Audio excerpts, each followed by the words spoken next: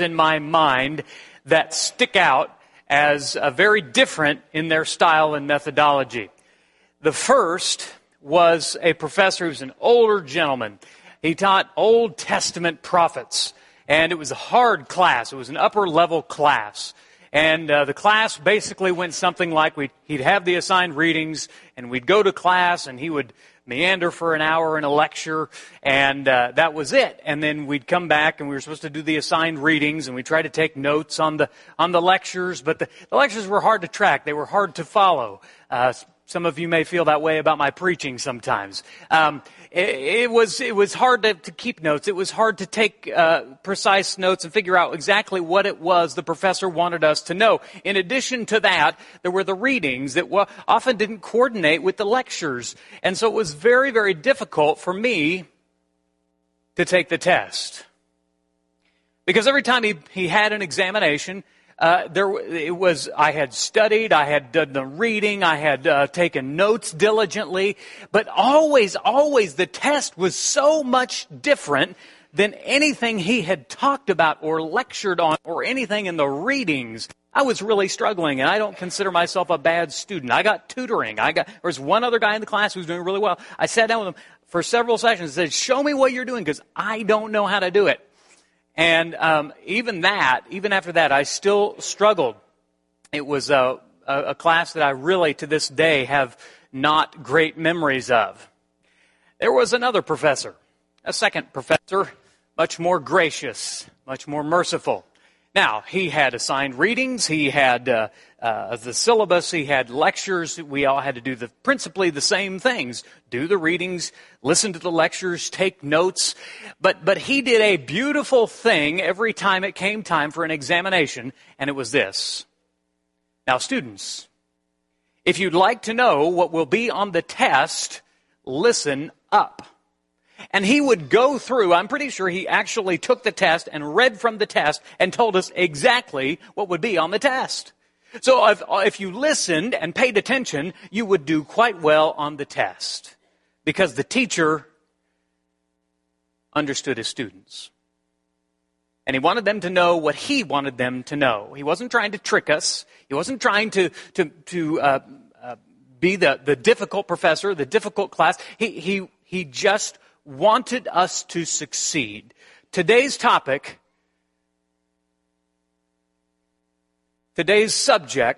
is something that Jesus talked about. And between those two professors, you need to know that Jesus, your Lord and Master, is much more like the second professor than the first. He wants you to do the readings. He wants you to take notes in your lives. And he's even told you what's going to be on the test. And today's subject is going to be on the test. We are in a series called Rhythm. And rhythm, as we said, is a strong, rather regular, repeated pattern of living or movement. We said that God must be that strong, centered, repeated pattern of movement in our lives, throughout every area of our lives. It's not compartmentalization. It's not, here's church, and here's entertainment, and here's family, and here's relationships, and here's, it's not that way. It's that God is woven throughout every area of the tapestry of our lives. To this point, and I realize we've had a couple of weeks where we got off series, but we talked about trusting God, and we talked about having mercy. And today, we're going to talk about a tough one, but it is going to be on the test. Today, we're talking about learning to lower yourself. This is much harder than it sounds. It is not easy to lower yourself. And I'm fully aware, as I tell you how much you should lower yourself, how I've literally just raised myself by going up here. It's hard to do. It's hard to actually lower yourself. We are ingrained with self-centeredness. We want to do what we want to do, and we care very little for anyone else. To illustrate, let me show you a picture of one of the most selfish people I know. Now that baby is cute. By the way, that's not any Northside babies, so not picking on anybody. Cute though they are, a baby is horribly selfish. A baby thinks nothing about how exhausted his mother or father are, if he gets awakened in the middle of the night, he will cry and cry and cry. If he's hungry, he'll cry and cry and cry. He does not care a whim about anyone else. If you think about it, whenever you were a baby, those were some pretty good years, weren't they? And someone else fed you, someone else changed you, someone else tended to your needs, someone else bathed you and soothed you, and you didn't have to give a single thought to anyone else. The problem is that that's not how God intended us to live. Though that's how we start out in life, God did not intend us to live as babies forever. In fact, someone said the first 2 years are good and they're all about you and you care nothing for anyone else. And then you spend the rest of your life trying to unlearn all the things you learned in those first couple of years. This is really difficult, especially for us, especially in our world. I'll tell you, in our world, especially in our culture, we have a high expectation of being served. We want to be served. When they installed the self-checkout at Dillon's, I'm pretty sure there was almost going to be a mutiny. People were upset. People didn't like it. How many of you will go to Walmart and intentionally, purposely, out of principle, stand in the line of the only cashier who is there?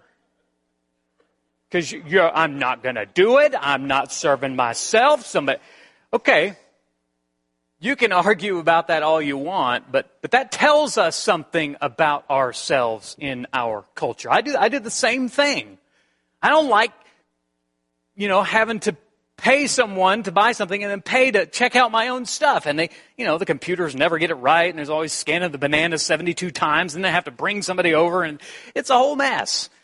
But there's something ingrained within me that I want to point out to you, and that is Toby likes to be served. He wants someone to serve him. And when that gets interrupted, we become painfully aware of our selfishness. I don't like slow service. You ever go to a restaurant and you just, do you see the waiter maybe one time and it takes forever and you already eaten through all the chips and you're kind of looking around and you're looking at those people who came in after you and like they're getting served and their food's coming out and you're starting to judge pretty. I need to be doing the mental calculation what the tip's going to be, or more precisely what it's not going to be. And you get that way, don't you? I've been there. We all do it. There's something within ourselves, that baby us, that likes to be served. You knew this was coming. I don't like to wait in the line at the drive-thru. I'll have to do it probably today. I'll have to go somewhere at the drive-thru, and I will constantly be comparing them to another chicken restaurant that I know. Yeah. They spoil you. I mean, when you go to Chick-fil-A and they got 15 people out helping you, and it's 2 lines all the way out to the curb, but it's moving so fast. And then you go to another place and it's just like you're sitting there and it's 10 minutes and it just takes forever. And I can point that out, but what that really points back is something in me that I want to be served. And I want it to be fast, and I want it to be now, because I got things to do, and I'm important. And don't you understand who I am? You see, these are all a symptom of a larger problem, and that problem is this. We expect to be served. We expect to be served at restaurants. We expect to be served at hotels. We expect to be served in our entertainment. We expect to be served in our schools. We even expect to be served in our churches. I'm not picking on anybody. But when you go church shopping, there is a mindset of what is in it for me, for us, for our family. Do they have stuff for our kids? Do they have stuff for the youth group? Do they have high quality stuff? Do they have a bunch of classes where I can go and sit and be fed? And I want to be fed really well, but not too much, not too convicting, but I want to be fed, but I really don't want to teach. I really don't like to do that. Do we have this expectation? Do they have ministries and programs and things that fit the things that I want? You see, if we're honest, we expect to be served even at church, even within a church community. If we're not careful, we can let our worldly attitude and our selfishness slip into the body of Christ. And you need to know that this is not a new problem. It actually originated even before the church began, when two of Jesus' disciples made an unusual request. If you're following along in your Bible, and I hope that you are, turn to page 1086. 1086, which will take you to Mark chapter 10. That's by 1086 in the Pew Bible, okay? If you don't have a Pew Bible, go to Mark chapter 10, and we're going to start in verse about 35 for this request of James and John. And James and John, the sons of Zebedee, came up to him and said to him, "Teacher, we wanted you to do for us whatever we ask of you." Isn't that audacious? Teacher, we want you to do for us whatever we ask of you. I wonder if they understood exactly the one of whom they were making this request. I wonder if they understood how much he had already done for them and would do for them. They continue, and he said to them, "What do you want me to do for you?" I kind of think he got a smile coming across his lip, and they said to him, "Grant us to sit, one at your right hand, one at your left, in your glory." Jesus said, "You do not know what you are asking." They had an expectation that Jesus was going to be king. They were right about that fact. In fact, he is king. But what they didn't understand is he's a very different kind of king, and he had a very different expectation. You see, James and John very likely believed that Jesus was going to overthrow the Roman authorities. He was going to free the Jewish people once and for all, this almighty, well-known king who could heal people and impact people and change and teach in ways they'd never heard. And they thought, this guy, if anybody's going to be king, it's going to be this guy. And so we better be in the inner circle as quickly as possible. Jesus rightly said they did not know what they were asking. Jesus had a very different expectation of his students, of his followers. Jesus expects his disciples to be servants.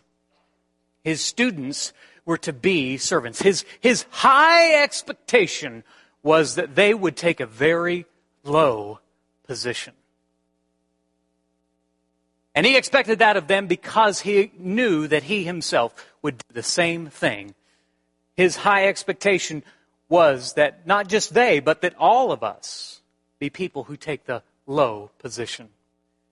Now look what he told them in response to this. Now, of course, there's this interaction between them and the disciples. And verse 41 is about where we are. When the 10 heard it, now just think what they must have thought when they heard what James and John had asked Jesus to do for them. They became indignant at James and John. And look what Jesus says, verse 42. Jesus called them to him, and he said to them, "You know that those who are regarded as rulers of the Gentiles lord it over them, and their high officials exercise authority over them. Not so with you.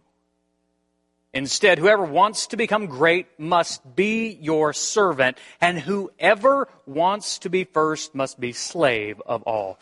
For even the Son of Man did not come to be served, but to serve, and to give his life as a ransom for many." See, Jesus had a different standard of leadership and what leadership really meant in the kingdom of God. We need to understand that if we are kingdom people, that what leadership looks like is very, very different than what the world has for us. You see, in the world, when you want to be successful, what it means is you gradually take a step up. You get promoted. You get the corner office. You're at the top of the org chart. You're going up the corporate ladder. You're going up. You're elevating yourself. In politics, the same thing. You might start out running for a small local office, and then you step up and you run for the state office, and then you step up and you run for the U.S. Senate or House of Representatives. Maybe you step up into the executive branch. You see, it's all about stepping up. In the world, in so many ways, it's all about stepping up. But in the kingdom, it's very, very different. It's in fact all about stepping down, about lowering yourself. In fact, the one who came before Jesus, John the Baptist, the cousin of Jesus, the prophet who people went out to see in the wilderness,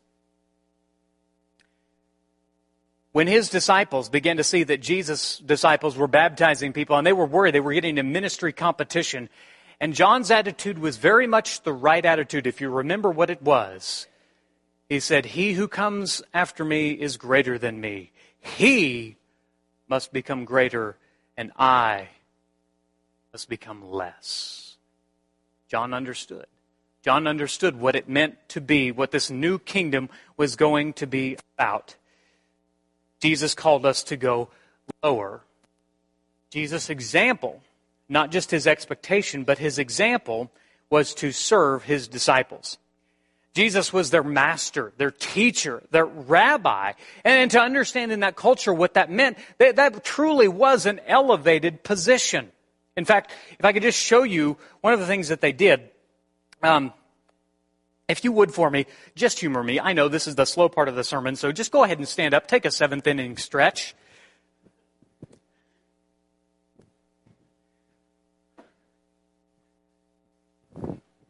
In their culture, when a rabbi or a good teacher was going to teach, what happened was often instead, see, we do it where I stand and you sit. That's very convenient for you.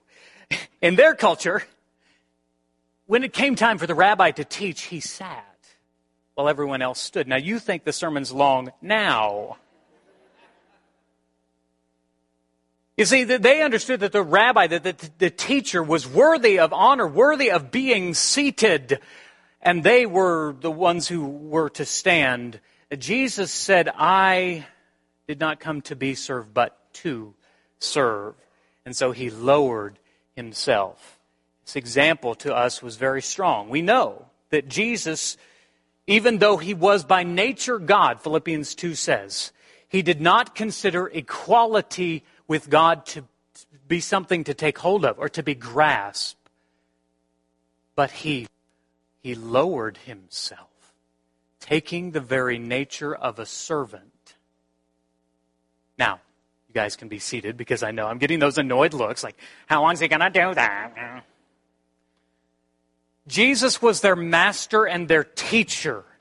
And though he was worthy of honor, he himself didn't exclude himself from lowering himself. He wanted them to understand that he was a different kind of king, and they would be working in a different kind of kingdom. And to show his disciples what he expected, he did probably the most famous example of leadership that we know of in the Bible, John chapter 13, verses 14 and following. And I do hope you'll turn there. Jesus takes the opportunity at the feast of the Passover to serve his disciples in a way that was most powerful. John chapter 13, this is page 1155 in the Pew Bible. And I'm going to start at verse 12 of John 13. When he had washed their feet and put on his outer garments and resumed his place, he said to them, "Do you understand what I have done to you?" Now, did you catch what John put there? He resumed his place. Where was he? He was down here. He was washing dirty, stinking, disgusting feet of his disciples, of his students, the ones, and Peter responded quite appropriately, "Lord, I'm not, how can I let you wash my feet?" Jesus said, "Unless I wash your feet, you can have no part of me." And Peter said, "Well, just wash the whole thing then, if that's what it takes. Do you understand what I have done to you? You all call me teacher and Lord, and you are right, for so I am. If I then, your Lord and teacher, have washed your feet, you also ought to wash one another's feet. For I have given you an example that you should do just as I have done to you. Truly, truly, I say to you, a servant is not greater than his master, nor is a messenger greater than the one who sent him. If you know these things, blessed are you if you do them. May we not forget, we all know that Jesus served by washing his disciples' feet. That wasn't the point. Jesus' will was not that you walk out of here going, in John 13, Jesus washed the disciples' feet. That wasn't his point to them or to us. The point was, you're blessed if you do it. It's not about knowing it. It's about the doing it. And that's what Jesus intended to teach. At Northside, we take this seriously. We believe it's a kingdom value that saved people serve people. That's a part of who we are, the scripture that was read for you. Each of you should use whatever gift he has received to serve others as faithful stewards of God's grace in its various forms. Now, sometimes we get into the gifts thing, and we think, well, I'm not that gifted of a person. All of us have common gifts. All of us can do certain things. My guess is 99.9% of you came today to worship in a car. Have you ever asked, well, how could I use that gift that God's given me to serve someone else? How could I use that to bless another person? I don't know if you remember the name Elizabeth Bruce. Elizabeth Bruce is a new member at Northside. She's right here down front. And she's recently placed membership at Northside. One of the things that she told Mark when she go through the membership placement process, he kind of interviews and learns their gifts. One of the things that she remarked to him that he shared with us at our staff lunch, he said, Elizabeth said, Northside is home. Northside feels like home. And so he said, well, tell me about that. What makes you say that? She said, well, it's people like the Tysons who helped and brought some meals when I was going through some things, and they were just right there. I didn't have to ask. They just served. It's people like Christy Hicks who when I was without a car, she Ubered me around, and she took me to places I needed to go. Well, she's using her gift to serve others. She's manifesting grace to Elizabeth, as was Kelly, in its various forms. When we read 1 Peter 4:10, I don't want you to get caught up, well, I have to have some super spiritual gift. No, we've all got gifts. Common gifts, special gifts, unique gifts. Of course, the point is not what you have. The point is, how do you use it? Save people, serve people, you see. We believe at Northside that service is not an option. It's not just a program. It's not just a ministry. It's a part of our DNA, not just at Northside, but as kingdom people. You see, to lift, you have to lower. We believe in lifting people up. We want to lift them toward God, not lift them to think about themselves, but we want to lift them toward focusing on God and being more like Christ. But to lift someone, you have to lower someone. Now, I need a couple of teenagers for this illustration. Who to pull out? Grant and Carson, come on up, guys. By the way, thanks for the memo on dressing alike. That's good. The red and black, that's good. Now, Carson, you're in 7th grade, right? Yes. Okay. Now, Carson's in the youth group. So he is coming in, and please don't take this personally, but he's coming in as a lowly 7th grader. Okay? At this stage of the game, the 7th graders typically, they're smaller. They haven't hit that growth spurt yet. They're not as well known in the youth group because, they're just little sevies. They're sort of in the youth group ladder, they're sort of on the bottom rung, right? They just are taking their first steps. Here's the cool thing about the Northside youth group, at least as far as I know. The Northside has always been a place where our leaders understand what it means to lower. That our leaders understand that being a leader means to lift. So I've got a senior here, Grant. Grant graduates this coming year, right? 2020, right? Yep. Okay. And he's a senior, big, strong guy. Looks a lot like the preacher, bit muscular and That wasn't a joke there, Dunham. But he's a leader, right? He's someone that in a physical way, a lot of the kids look up to Grant, right? And they see him as a leader. They're looking to him. So what I want you to do, guys, is illustrate this for us. Grant, would you mind to, in your position as a senior, as a leader, as someone that people look to, would you be Christ-like and lift Carson up on the chair? I think this guy works out, don't you? Now, see what happened here is very important. Because right now, at this moment, do you see who's taller? I don't know if they get it from the picture. Carson is just a little bit taller than Grant. Now, in order for that to happen, Grant had to lift him there. But can we back this up? Because some of you didn't get it. I want you to get this in slow-mo for just a second. Because what I want you to do, go ahead, slow-mo lift, stop right there. Now see, in this moment, Grant is lifting Carson. Now, you're all focusing on Carson, but what I want to focus on is on Grant. Grant's doing these deep knee bends, right? He's lowered himself. He's strained himself. He's working right here. My point is that serving other people is not easy.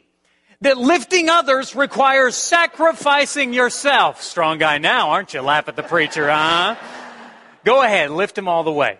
I want you to remember forever that when it comes to who we are as kingdom people, it's not about lifting yourself. We can't even do that. I mean, Carson, step down for just a second.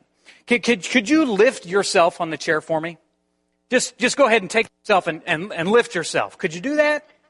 No, it's kind of challenging, right? We need someone to lift us. So we need a Grant, go ahead, I won't make you do it slow-mo, to lower themselves and lift themselves. See, this was a John the Baptist attitude. He's greater, I'm less. I'm lowering myself for the purpose of lifting up someone else. May we not forget that save people, serve people. And there's a reason for that, is because if you want to lift someone, you got to lower yourself. We got to have the right attitude and the right spirit. Guys, thank you for your help. Appreciate it. So, may we not forget that being a servant is crucial to who we are in Christ. It is a part of who we're to be. And when we say at Northside, to lift, you have to lower. It means things like, when I'm talking to Mike Yeoman this morning, of course, I told you, Stacy's mom passed away. It's a hard time for the family. And I just said, hey, how can we help? And he said, Toby, you don't need to do anything, because Northside's done everything. And I already know that's happened. People have called. People will send cards. People will bring food. And they'll be inundated by people who lower themselves to lift another. It's people like Luke and Jennifer Campbell. Luke and Jennifer Campbell, in terms of length of service, they're fairly new family. They've been here a few years, but Luke and Jennifer Campbell are, every time there's an opportunity to serve, they're jumping in and do it. When it came time, they needed somebody to take over trunk or treat. And they asked Luke and Jennifer, and they didn't even hesitate. They said, we'll do it. We had 1,100 folks from the community in our parking lot a couple of weeks ago, because Luke and Jennifer lowered themselves. That wasn't an easy thing. I mean, they were hauling vanfuls and vanfuls full of candy. They were coordinating volunteers. They were worrying about whether they'd have enough trunks to get signed up. I mean, that's a hard job. But they lowered themselves that they might lift up Jesus. This past weekend, I was somewhere, and what I was doing, they wanted some information, and I shared my name, and they said, where do you work? I said, Northside Church of Christ. And she just stopped. She put her pen down. She said, you guys have a trunk or treat a couple of weeks ago? I said, yeah. She said, I was there. That was really cool. That was amazing. Your church is amazing that you can pull that off. And I just smiled. And I thought of Luke and Jennifer and the many other people who were involved in serving in that way. Was that easy? Well, let me ask it a different way. Was that inconvenient? Oh, yeah. I mean, did they leave, was it require a lot of work? Was there trash? Was there, people parking on the lawn and all of that? Oh, yeah. But that's who we are in Northside. We lower to lift. It's part of who Jesus expected us to be in the kingdom. This week, we're going to have a couple of funerals. And I've already made calls on one of them. I called Cheryl, and I say, we're going to need meals for about 50 folks for lunch. She says, I got it. Don't worry about it. Call Karen and Archie, and I say, we're going to need some singers. Okay, we'll handle it. Just tell us what the songs are. I got some people running audio, video in the back. All right, we'll do it. Don't worry about it. We got it covered. That's who we are at Northside. And if you came to Northside just to sit and to be served, you're going to get increasingly uncomfortable. Because Northside is not a place where we want you to be comfortable. We want you to be lowered in order that you might lift. We want you, in essence, to serve like Jesus served. And when you do this, when you do what Jesus intended His disciples to do, it makes such a huge impact. You grow spiritually because you become far less concerned with yourself. I think of the ambassadors who reach out to guests, who reach out to shut-ins and people who need encouragement. And they do that quiet behind the scenes. They don't like a lot of announcements about it. But if you've got the gift for encouraging, you could lower yourself and help be a part of the ambassadors. When you serve, you have the opportunity to connect with community. When you have the opportunity to work together and serve together, what happens there is there's a unique bond. This happens with things like Wichita Work Camp. It happens serving in the women's conference. It happens serving the folks who are going to serve up the funeral meals. It's just those working together moments, those lowering kind of moments, those under-rowing kind of moments when the people who are doing the rowing find themselves connected with their fellow rowers.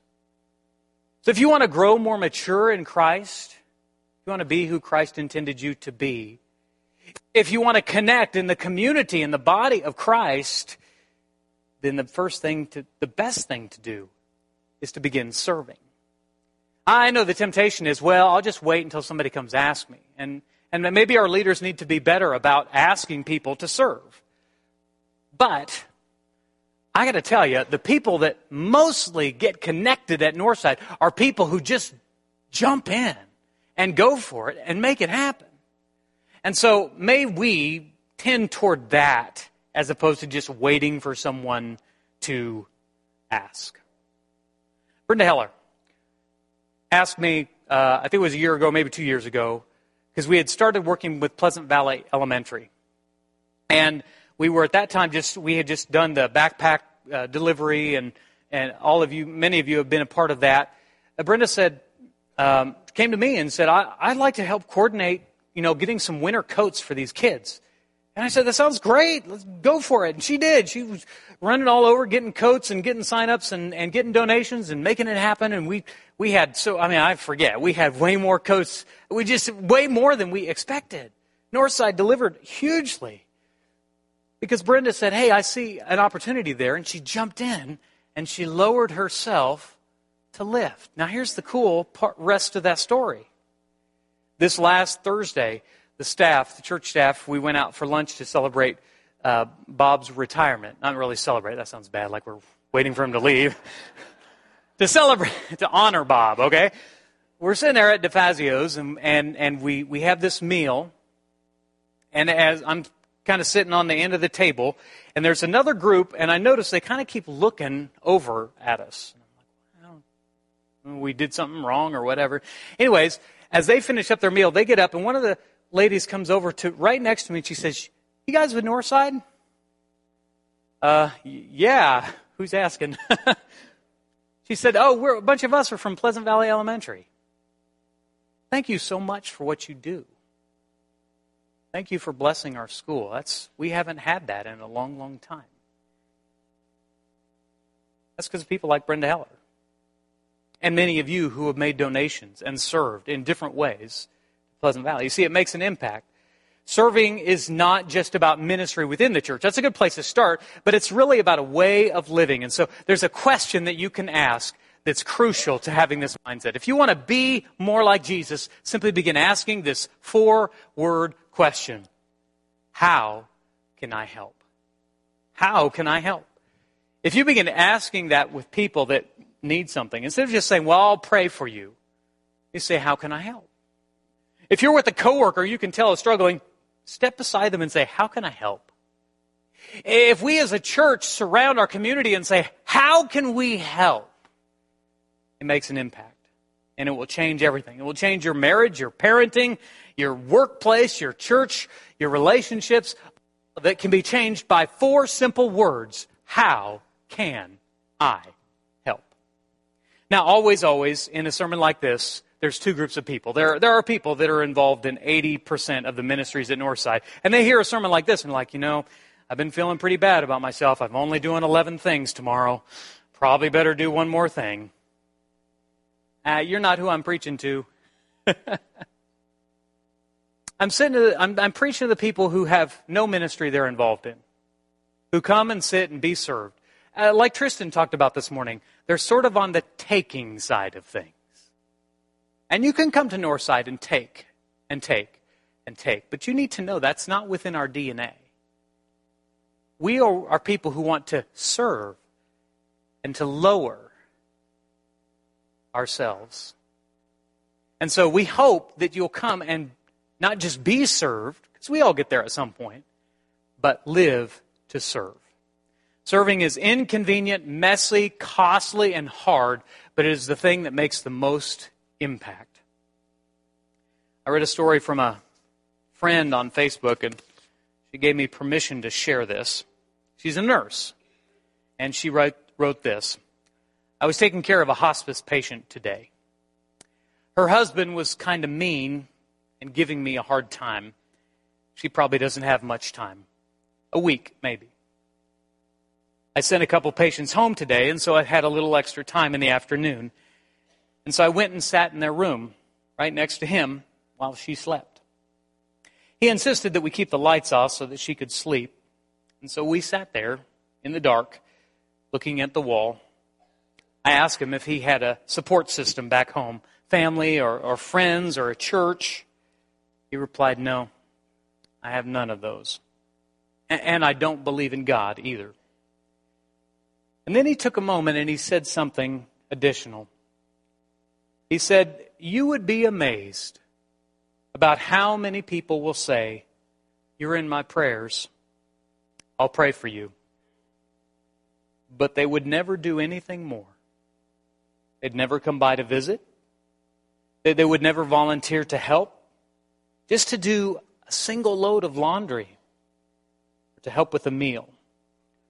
Or to come by to talk with her to get her mind off of things. I'm working 3 jobs. I'm still taking care of most everything for the 2 of us. And I sat there listening as tears started rolling down this man's cheeks. And this big burly dude gave me the biggest bear hug. It's a good reality check. A reminder.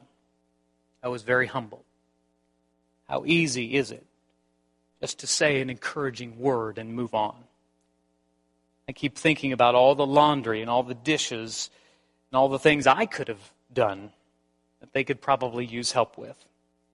It seems so small of an act, like maybe it doesn't matter, and yet the meaning of the act, the actual elimination of just one thing from his plate could have made all the difference in the world. It's a great reminder that the grouchy, mean guy in the baseball t-shirt may be more than just a mean man. He's a soul created in the image of God. We all have opportunities, and we not miss them. And I don't want to discourage you from praying for people. But maybe we should start asking the question, how can I help? Or if you see the opportunity to help, say, let me help by, and then doing something. not against prayer. The brother of Jesus, rather, in James chapter 4, verse 17 said, whoever knows the good he ought to do and fails to do it, well, that's sin. I told you this is a hard topic because it convicts us all. We've all been there. And I told you that this is going to be on the test. And the reason I know that is from Matthew 25. And if you're still following along in your Bible, I want you to turn there. And if you're not following along in the Bible, pick up a Bible and turn there. Because Jesus told us what was going to be on the test. And this is important. If you want to know what it's going to be like when the judgment day comes, listen to Jesus himself. Matthew chapter 25.